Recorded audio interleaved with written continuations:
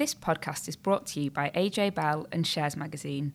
Shares Magazine is published by AJ Bell Media, part of AJ Bell.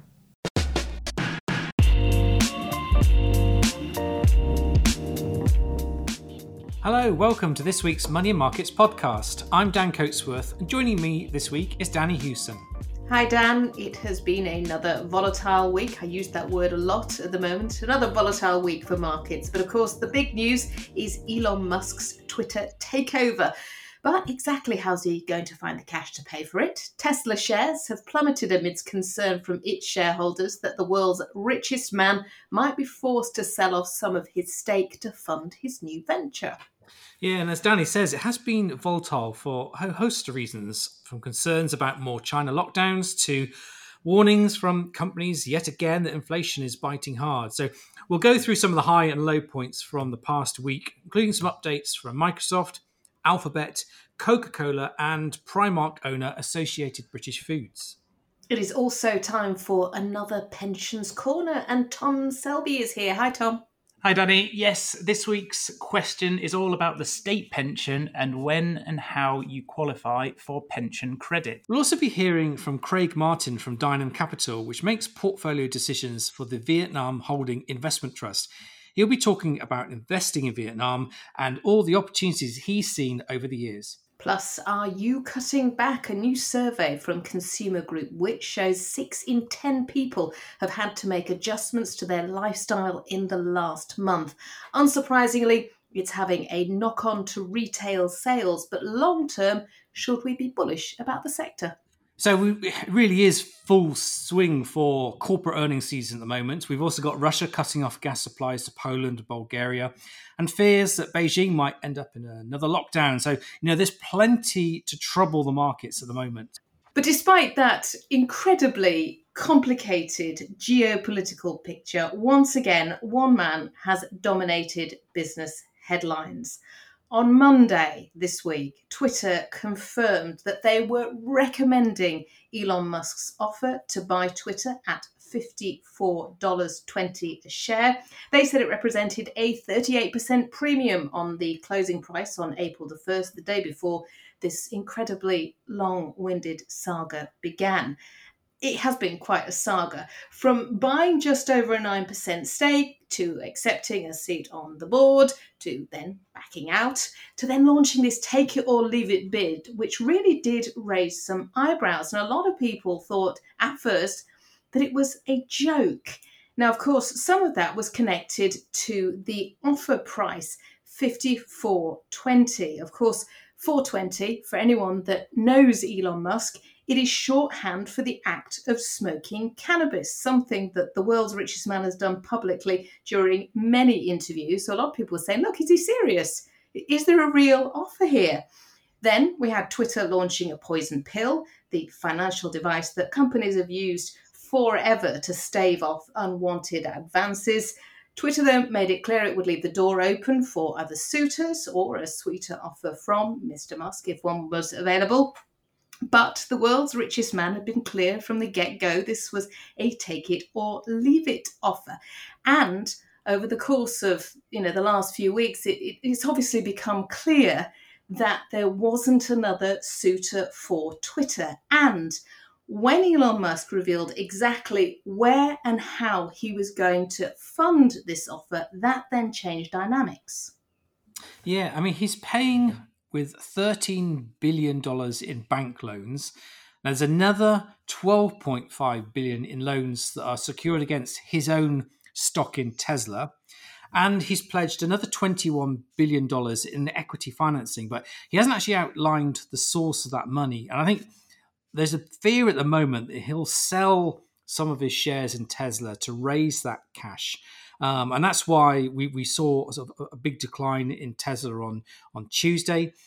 He's also apparently in talks with some wealthy individuals and institutional investors who might want to back a portion of that bid. But, at the moment, whilst there are some numbers on the table, there's still question marks about actually, is there going to be enough cash on, to actually fund this deal?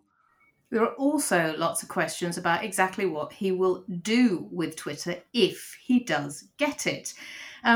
Elon Musk has been clear, he's spoken publicly that he's not doing it to make money, which I suppose might make some people raise their eyebrows, but he's doing it because he feels that the platform is important to protect the future of civilization. I mean, the rhetoric has been quite incredible. He has been clear that he wants the platform to be a place for free speech, less intervention, no bans, not just, to deliver just timeouts instead, which of course then has led to lots of speculation that Donald Trump might be allowed back on the platform. Would you like to see Donald Trump back on Twitter, Dan? Not particularly, no. Well, I mean, Donald Trump, to be fair, has said, look, I'm not interested in getting back on Twitter. He's got his own social media site, though, to be fair, Truth is not exactly setting the world on fire. We do know a few things. We know Elon Musk has pushed for an edit button, which is something Twitter say they were already working on. But, there are big questions about having something like Twitter, because it really does punch above its weight, politically. It's conversation forming, it's taste making. And to have it in private hands makes some people uncomfortable. And there were a lot of people saying that, tweeting that they would leave Twitter if it went into Mr. Musk's private hands. We do know that regulators are unlikely to set up any roadblocks because Elon Musk's other ventures don't have any real overlaps in terms of competition issues. But, among the workforce, there is real concern. What will it mean? How will the platform evolve? Because, cracking down on bots is one thing. But what about the duty of care that platforms have to protect their users from hate speech, from stuff that isn't true? And also, ultimately, Elon Musk is a businessman. So although he says it's not about making money, somewhere along the line, somehow, this business is going to have to at least pay for the amount of cash that he is borrowing.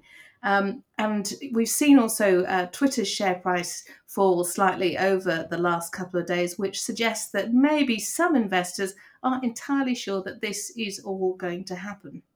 Well, Elon Musk can walk away from this deal, and he'll have to pay $1 billion to do so. That works out to be 2.27% of the overall deal value. And some people are saying, actually, that's not bad. It's probably half what you'd normally see that a private equity firm would have to pay if it walked away from an acquisition. So, according to the merger contract, Twitter could sue Elon Musk if he doesn't provide this equity financing after all these conditions have been met. But again, the damages would be limited to $1 billion here. Well, we'll find out exactly what Twitter, the business, is looking like after Wall Street's closing bell tomorrow. We're recording this Wednesday lunchtime. That means that we have already had updates from the first of the mamas. Mamas versus Fang. Where do you stand on this, Dan? Well, I think every week there seems to be sort of a new phrase. I must admit, mama is a new one to me. So, Well, Mad Money's Jim Cramer, of course, coined Fang back in 2013. It included Facebook, Apple, Amazon, Netflix, and Google. Then Microsoft was added. But then, of course, we had some name changes. So we had Facebook becoming Meta and Google becoming Alphabet. So last year, very quietly, Jim Cramer said, all right, we're going to change it. We're going to call it Mama. Interestingly, drops Netflix from the lineup. Draw your own conclusions from that. However, I digress because we have had updates from two of the quintet, and I'm going to start with the good, Microsoft. Now, this is really interesting because shares actually fell slightly upon the news, despite the fact that revenue for the tech titans third quarter was up 21% on a year ago. And the intelligent cloud arm really sort of carrying this, that part of the business jumped 26% and seriously beat expectations. And we also had Chief Executive Satya Nadella giving double-digit revenue growth guidance for the next fiscal year. Again, driven by demand for cloud computing services. Now, shares sort of in the last couple of hours have jumped by about 4%. But, clearly there are some clouds sort of just on the horizon, and the interim chief financial officer, sorry, not interim at all, but the chief financial officer, Amy Hood, said that the company's business could be impacted if China's shutdown over the pandemic extends into May, although the current shutdown is already reflected in Microsoft's outlook. But it is interesting because Microsoft doesn't seem to have the sort of same shiny, sexy cachet of a lot of those big tech growth stocks. Perhaps it's because it's kind of an old name on the block now. Yeah, I mean, it's one of those sort of services that it's embedded into people's computers. You've got Microsoft Word, and lots of businesses use it. But yeah, I mean, I guess it's not a glamorous one, is it? But that's probably quite a good thing. So I think a lot of people get too carried away by stuff. Alphabet is got a bit more sort of buzz and excitement about it. That also reported its numbers, and they didn't go down well at all. The main thing here is that people worried about a dip in growth for YouTube, which is one of the sort of businesses owned by Alphabet. Of course, Alphabet's main brand that you perhaps know will be Google, but YouTube has been one of the big earnings drivers for the group. Millions of people sort of now treat this as a priority destination for content. My kids, when they go on, they think, okay, I'll sit down and watch a bit of TV. The first thing they'll do is watch something on YouTube. And yeah, mine too. Yeah. So I think that it's suffered because Russia's invasion of Ukraine sort of worried a lot of big corporates, and so advertising spend was a bit less than perhaps people expected. Of course, it's got Google's sort of near complete shutdown of operations in Russia is going to provide sort of a bit of a headwind as well. There's foreign exchange issues as well to think about in the coming quarter. But it's worth putting some perspective into some of these figures. YouTube's advertising revenue was $6.9 billion in the quarter. Now, whilst that's below forecast, you have to remember that Alphabet bought YouTube as a business for only $1.65 billion in 2006. So it's been a monster of a success story. And I just think that, yes, we're going to have a dip in advertising. And as we record this, Meta Platforms numbers are not out, but I think this is sort of raised expectations that Meta might have pretty sort of disappointing advertising revenue here. But like you have to think about it. This is just a quarter. We're only talking about 3 months of income here. If you take a longer view of what Alphabet has been doing as a business, there's no doubt it's been very, very successful. And some of this is comparative as well, because if you think about the last couple of years during the pandemic with people stuck at home, particularly with the likes of YouTube, my kids were doing school lessons, yes. However, I do know that they were also watching YouTube at the same time. There were a number of occasions when I went upstairs and it's like, aren't you supposed to be on a live lesson? Yes. Yeah, it's on. And it was muted. So you can sort of understand why some of these numbers are looking a little less favourable by comparison. But it is having a knock-on, I think, to investors already sort of nervous about interest rate hikes. And what we saw overnight was the single biggest day of declines in 2 years. The Nasdaq plunged almost 4%, the steepest one-day drop since 2020, taking losses for the month above 12%, and for the year to date, over 21%. Now, it's not just these tech titans earning figures which disappoint or not. Of course it's not. And it's also not just about inflation or fears about rate hikes. There's a whole load of other things going on. We mentioned, obviously, the situation in China, potential for more lockdowns and how that will impact global economic growth. We've also had just in the last couple of hours, Russia halting gas supplies to Bulgaria and Poland after they rejected paying for that in rubles because obviously of the situation in Ukraine. It is an incredibly complex geopolitical environment that we are operating in at the moment. There's so much for investors to think about. And when you start sort of factoring that in to people's everyday lives as well, and the cost of living crisis, which is affecting consumers, it's pretty massive. And pricing power becomes really important. And one set of results which caught my eye was that of Coca-Cola and Pepsi. Very similar stories for these two giants. Coca-Cola's net revenues grew 16% to £8.3 billion.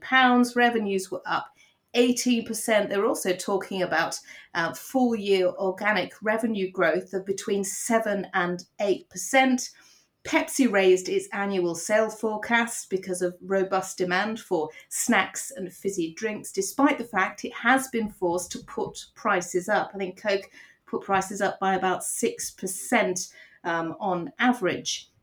But because the world is reopened after COVID and we've got ball games going on, we've got people going to restaurants, people going to movies, and they are drinking and they are eating snacks.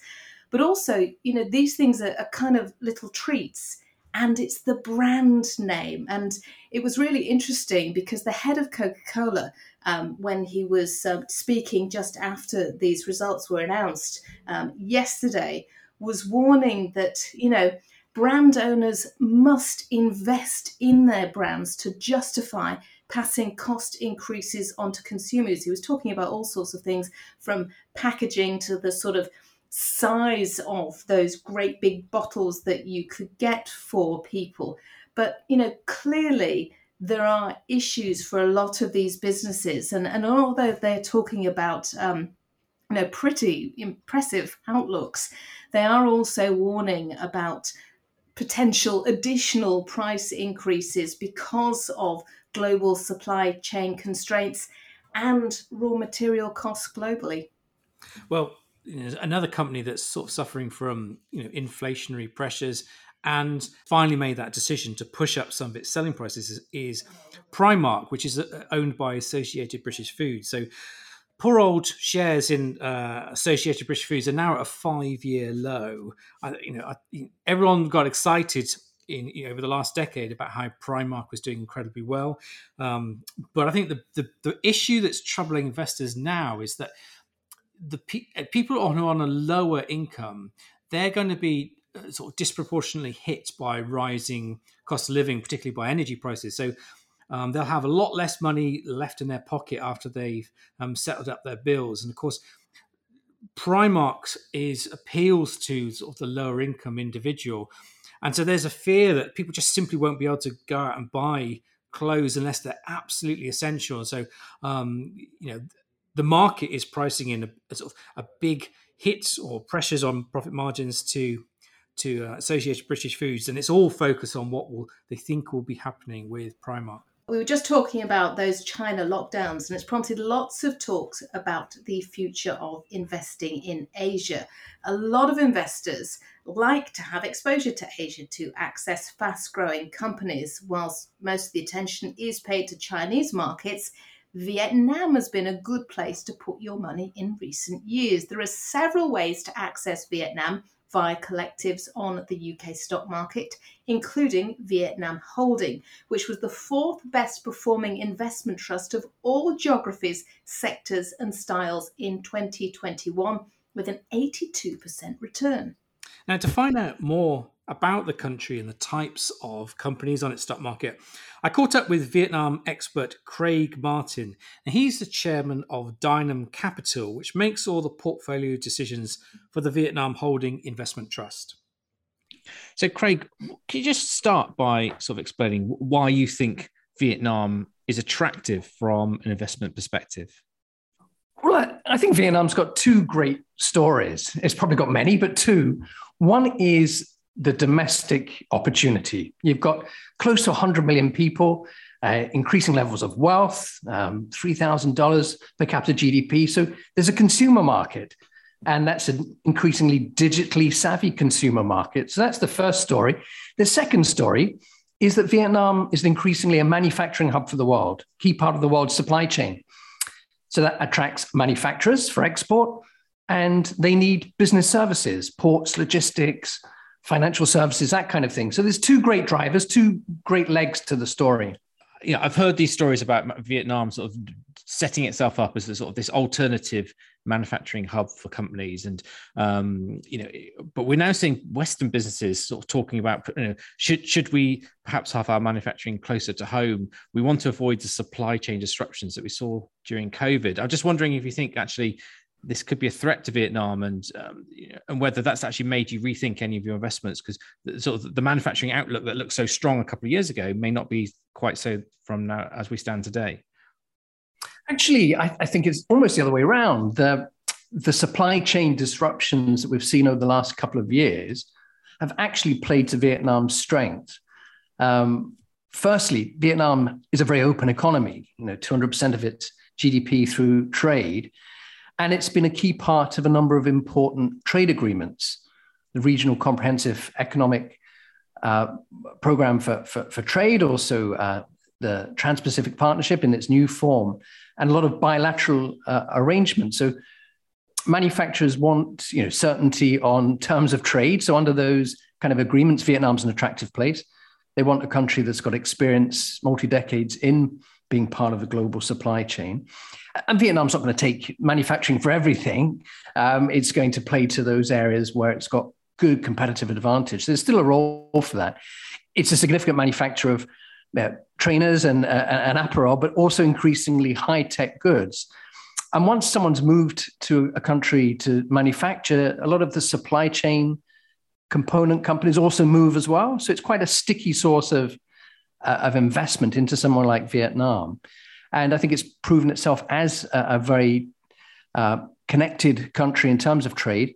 And it's not perhaps seen as one of these kind of threatening heavyweight countries like the US or China that will have these kind of political kind of disruptions. So I think the world has to have a global supply chain. Yes, there are lots of kind of moves towards onshoring for certain segments, but I think it's unrealistic to assume that any country can be entirely self-sufficient. So you're always going to need kind of low-cost, high-capability manufacturing countries like Vietnam. So perhaps could you sort of explain, give a couple of examples of things that you actually invest in, and what is it about these companies that make them so attractive? So those two legs. One is the domestic economy, and then one is kind of the export story. On the domestic economy, we like players in the retail space, perhaps omni-channel retailers. We're invested in one of the largest omni-channel retailers in Vietnam, everything from mobile phones and computers and washing machines to groceries. We're also invested in a very great company that we've been invested in for a decade, which is a jewelry business. It wholesales gold, but it also sells and manufactures jewelry for the disposable income of the Vietnamese consumer. And then on the kind of export story, we're not really trying to pick individual winners. That's a bit risky. So we're looking more at the kind of business-to-business linkages. So one of our investments is in the country's second largest seaport and logistics business, which is growing great guns as Vietnam cements that kind of supply chain position. And then the other great theme that we like is digitalization. So the Vietnamese consumer is digitally savvy now, and that bodes well for one of our top companies, actually, that is both a broadband supplier and pay TV, and that's growing at double-digit rates. But it's also a big IT services company for Vietnamese companies as well as international Fortune 500 companies.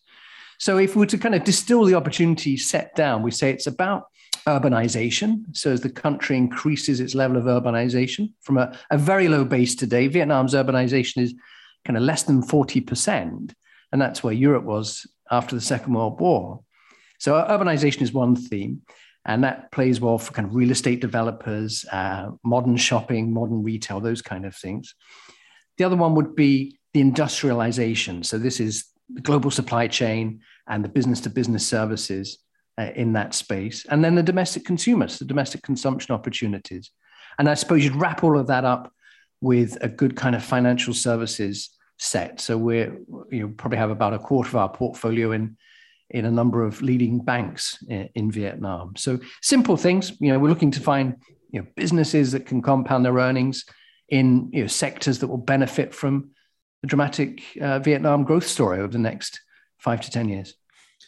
I think if someone in the UK is sort of perhaps looking to add sort of a sort of taste of Vietnam to their sort of a diversified portfolio, there would be a lot of sort of trust on, perhaps using a specialist fund manager like yourself to look at this area. But where do we sort of stand in terms of the risks of putting money into this country? Because I've seen a list that suggests that corporate governance standards perhaps aren't as good as they are in sort of the Western world. There's a bit of corruption and occasions of fraud in financial statements. But what's your sort of experience of this, and how would you sort of separate a bad company from a good one? It's a great question. Look, I think it's the 1 year anniversary of Greensill, which I think was a UK company with a former UK Prime Minister on its board. Wirecard, I think, was a German company. So I don't think Asian companies have any exclusivity on kind of learning better governance. But to be a serious point, we think that's also an opportunity. So we set ourselves out to be very engaged with our portfolio companies. And we've got a small portfolio, maybe 25 to 30 companies. And my business partner co-founded the Vietnam Institute of Directors. So it has a very authentic voice on corporate governance. So we provide training. My business partner actually teaches people how to be good directors of Vietnamese public companies. And we use it as a way to kind of sift through the good from the bad. In Vietnam, there's 1,600 companies to choose from. And as I say, we've only got 25 or 30 in our portfolio. So we use the kind of corporate governance and more broadly ESG frameworks that we've developed to help us sift good quality companies from that larger kind of investment pool. And then as we get to know them, we get our confidence and our conviction increases, and they do what they say they're going to do. And we mark them up on our scorecard and put more money to work. So I don't think there's any monopoly on bad actors in Vietnam or Southeast Asia, or as perhaps in Europe and the rest of the world, with the exception that the capital markets are still very young. So Vietnam stock market's only 20 years old, UK and other worlds, 100, more than 100 years. So they've got a lot to do, and they're developing, they're moving quickly, but they do want to adapt. So, I think many more developed economies are insisting that their public companies have better climate transparency. Well, the same in Vietnam, except we're also having to provide training to those companies in how they report on their carbon footprints, etc. So I think there's a journey around governance. And for those UK investors, I think it would risky if they wanted to kind of pick a particular company in Vietnam and set up a brokerage account in Vietnam and buy one company. That would not be wise. You mentioned diversification. So we have a diversified kind of portfolio across different sectors, albeit in the key themes we like. And for investors, they're buying a fund which is listed in London on the main board of the London Stock Exchange. We recognize there are always risks in emerging economies. So we do our due diligence on companies, and we've been at it for a long time. And we know the companies we like, and many of them we've held for a decade. We've seen great compound earnings. So sometimes we don't get it right, and we have to, the company does something we didn't think it would do, and we'll sell the position. But I say that's probably the same in many economies, not just in Vietnam or Southeast Asia. Well, Craig Martin, thank you ever so much for joining us on the podcast. It's brilliant to have you on the show. No, it's my pleasure. Thank you ever so much.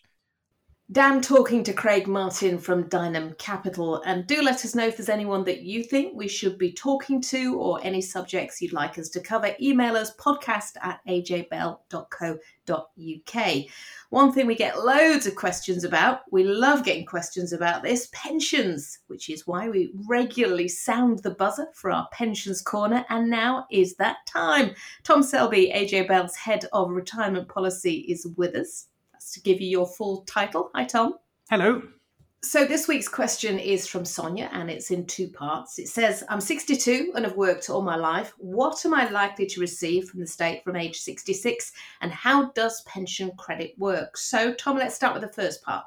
Yep, so state pension system, not as simple as you would perhaps like it to be. So the full flat rate state pension is worth £185.15 per week in 2022-23, and the current state pension age is 66. Now, if you're going to qualify for that full flat rate amount, you need a 35-year national insurance contribution record, and you need at least a 10-year national insurance contribution record to qualify for any state pension at all. But the state pension system isn't quite as simple as that. So the system was reformed in 2016, and lots of people have built up state pension entitlement under the old pre-2016 system, which is quite complicated, as well as the new post-2016 system. So assuming that Sonia built up state pension entitlement under the pre-2016 system, which is likely given that she's 62 years old, she'll have had a foundation amount calculated as at the 6th of April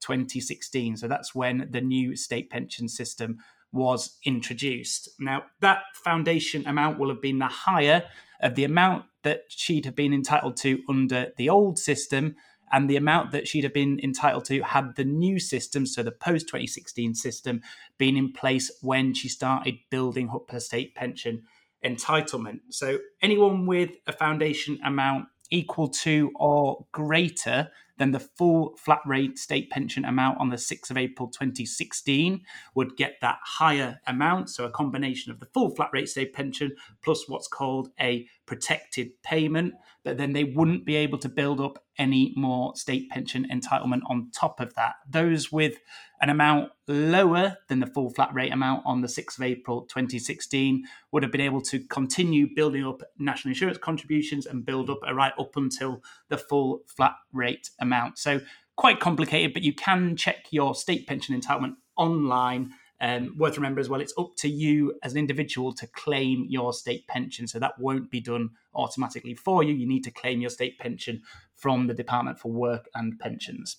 So, Tom, what about the pension credit part of Sonia's question? How does that work? Yeah, so pension credit is another key benefit provided by the state for those over state pension age, and it's actually quite a problematic one because it tends to go unclaimed by lots of people. So in 2022-23, if you're over state pension age, so age 66, and you're single and your income is less than £182.60 a week, then pension credit will top you up to that amount. If you're part of a couple, then the combined income figure is £287.70 that your income will be topped up to by pension credit. In relation to pension credit, your income includes your state pension, other pensions, employment or self-employment earnings, as well as most social security benefits. One thing to remember about pension credit is that it's not just a valuable benefit in terms of the money that you get,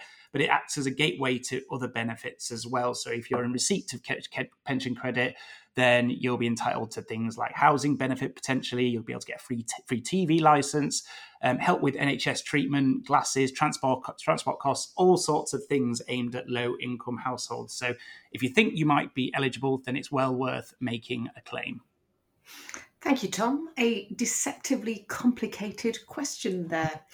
Look, I know that you and Laura particularly are both being besieged by questions about the cost of living crisis, which we're in the middle of. And there have been a whole host of stories. I'm sure you both have seen them over the last couple of weeks, and surveys just highlighting some of what's going on. And one really caught my attention this morning, which is from consumer group Which. Now, Which has found out that 6 out of 10 people said that they have had to make adjustments to their lifestyle or finances in the last month. We've got people dipping into savings, if they're lucky enough to have them.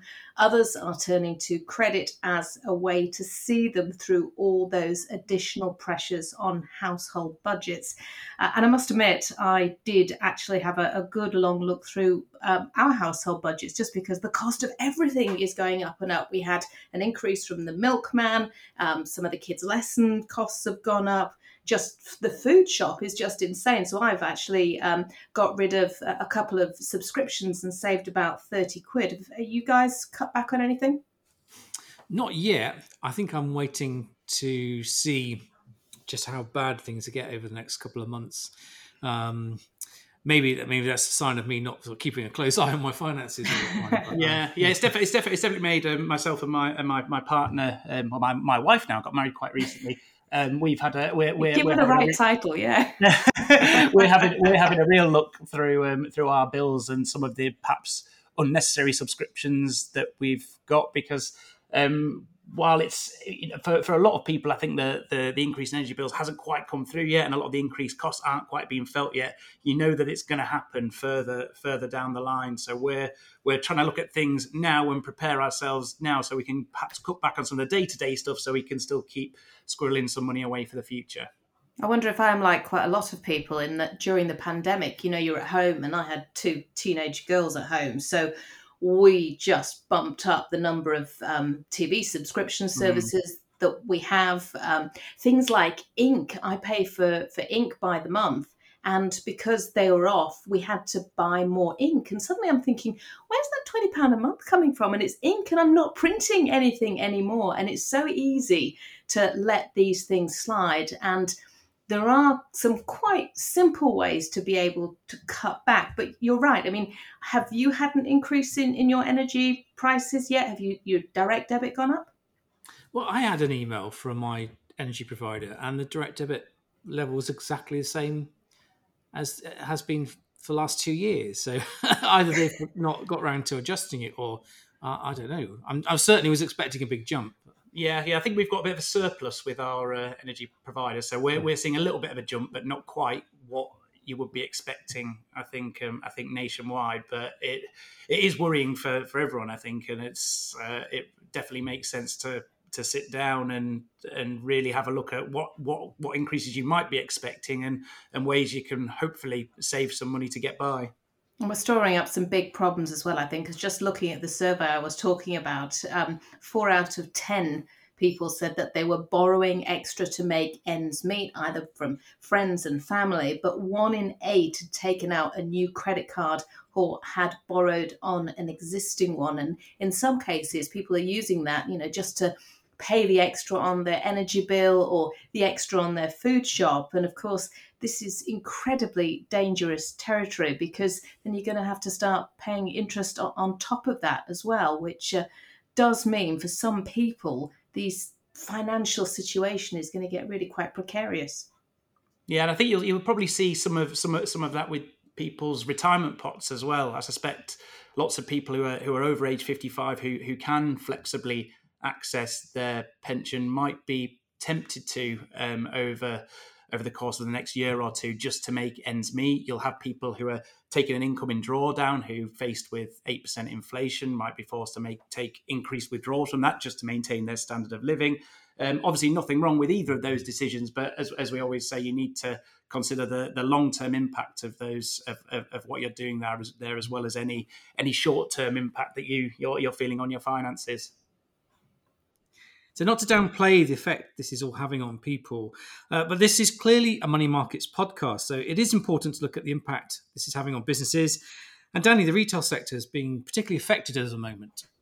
Yeah, there were some figures out last week from the Office for National Statistics about UK retail sales. And I think people were quite surprised, because sales fell by an unexpected 1.4% in March. And we also had February's sales figures revised down.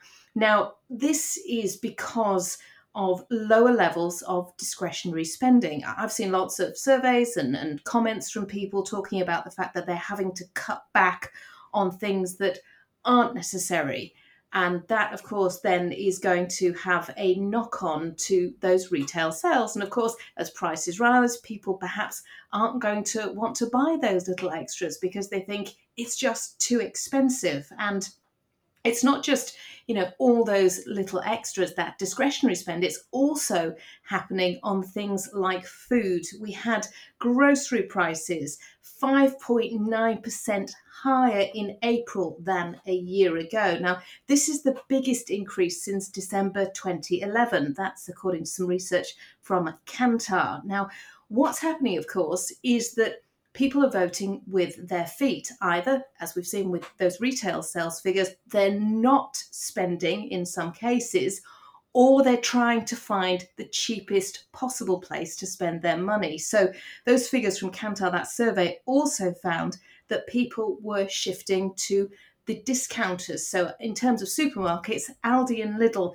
have seen the number of people going to them growing by the fastest rate. So it's 4.2% over 12 weeks to the 17th of April were going to Aldi, and Lidl was up 4%. It was really interesting because when you look at the list of supermarkets, we're used to seeing Tesco at the top in terms of sales. But if you combined Aldi and Lidl's sales for this period, for the first time, it would put them in at number 2. And what we are seeing as well is that Morrisons and Asda are being particularly affected by this sort of drain. Now, they, of course, were recently taken over. Morrisons, of course, taken over by private equity and no longer listed on the stock exchange, because we used to talk about Morrisons all the time. But there's kind of a feeling that maybe they've lost their way a little bit. They have now brought in price cuts, a huge campaign, but it took them quite a long time to do that. And a lot of people were sort of saying, they really needed to grip this, and was what was happening behind the scenes maybe part of the issue there. And I know, Dan, that you've been looking at the share price of some retailers over the last few weeks, and there have been some big drops. Yeah, I mean, the market is worried about, demand weakening, and actually since the start of the year, we've seen some really, really big price falls, pretty much across the board, including some names that you think actually they're going to be successful. We had B&M the other day, sort of saying, it seems to be holding up, and that's the company that I thought would benefit from perhaps people trading down, but the share price was pretty weak on its numbers. And, I just think that the market is definitely worried. So with this situation in mind, we thought it would be interesting to bring on an expert who's got a contrarian view. So Nick Clay runs the Red Wheel Global Equity Income Fund. And here's why he believes the retail sector actually has a strong backdrop. I think what's interesting about this time and this cycle is that the pandemic cycle that was imposed upon us by the government, we chose to shut down the economies, we chose to open everything up in the way we went about things, is that the consumer, and I know this sounds like a rather strange thing to say, the consumer had a good pandemic. Financially, they came through the pandemic pretty well, considering how they come through most pandemic or recessions, which are that they come out with the savings very low and in quite a dire situation. And so this time round, the consumers come out with far larger savings pots than they've had traditionally being the case. And of course, then it comes down to a bit of sort of stock and flow. So in the flow sense, your monthly income is obviously being put under a lot of pressure today because of inflation in our daily goods.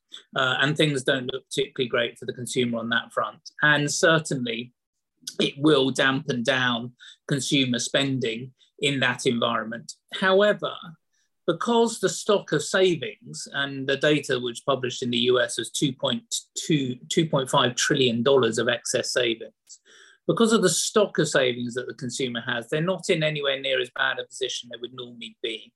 And I think that that's going to offer us a bit of protection. I think it will dampen down some of the slowdown that we see in consumer spending over the rest of this year as we go through this inflationary hump that we need to get through.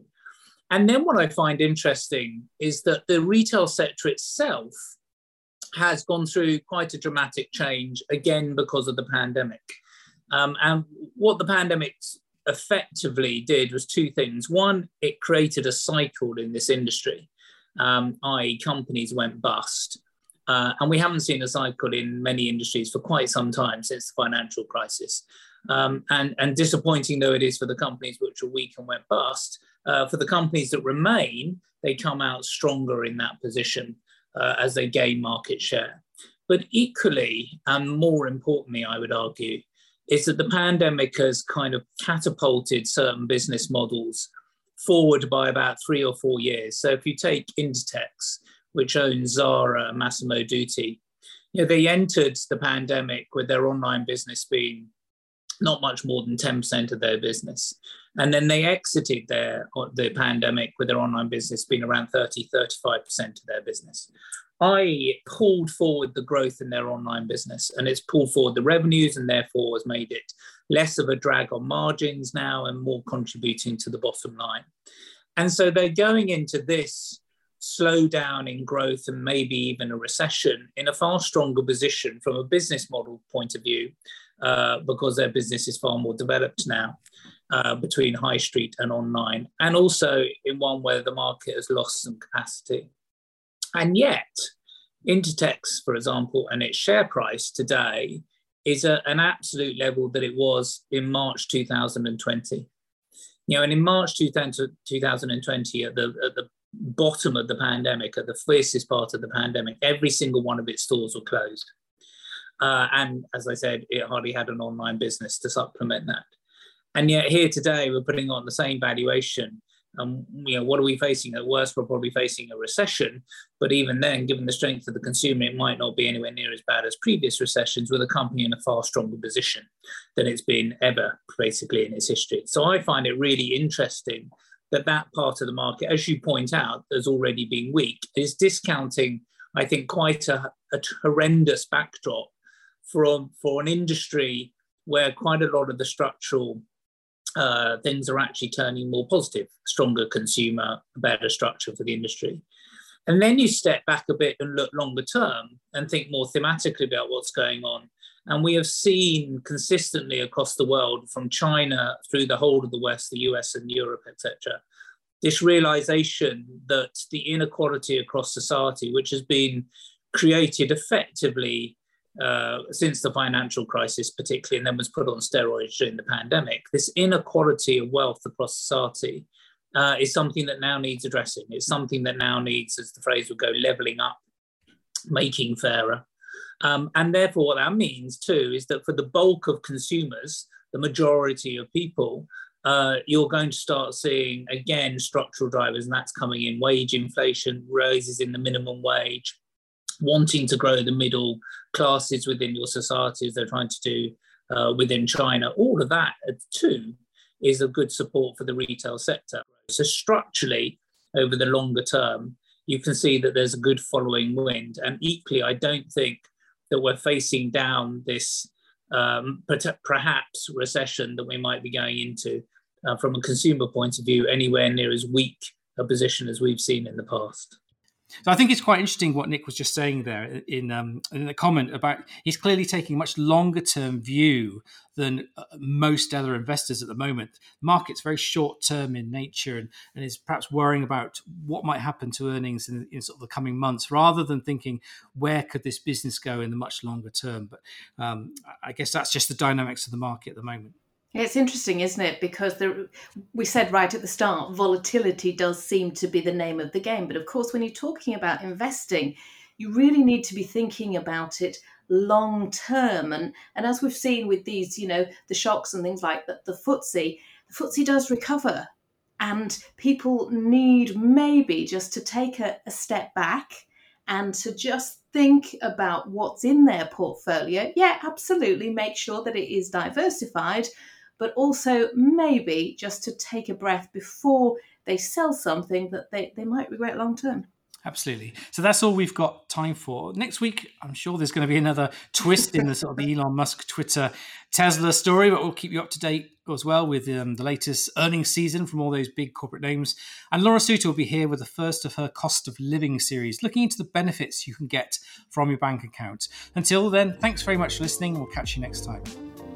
Before you go, please remember this podcast is for educational purposes, and the views expressed don't necessarily reflect those of AJ Bell or Shares Magazine.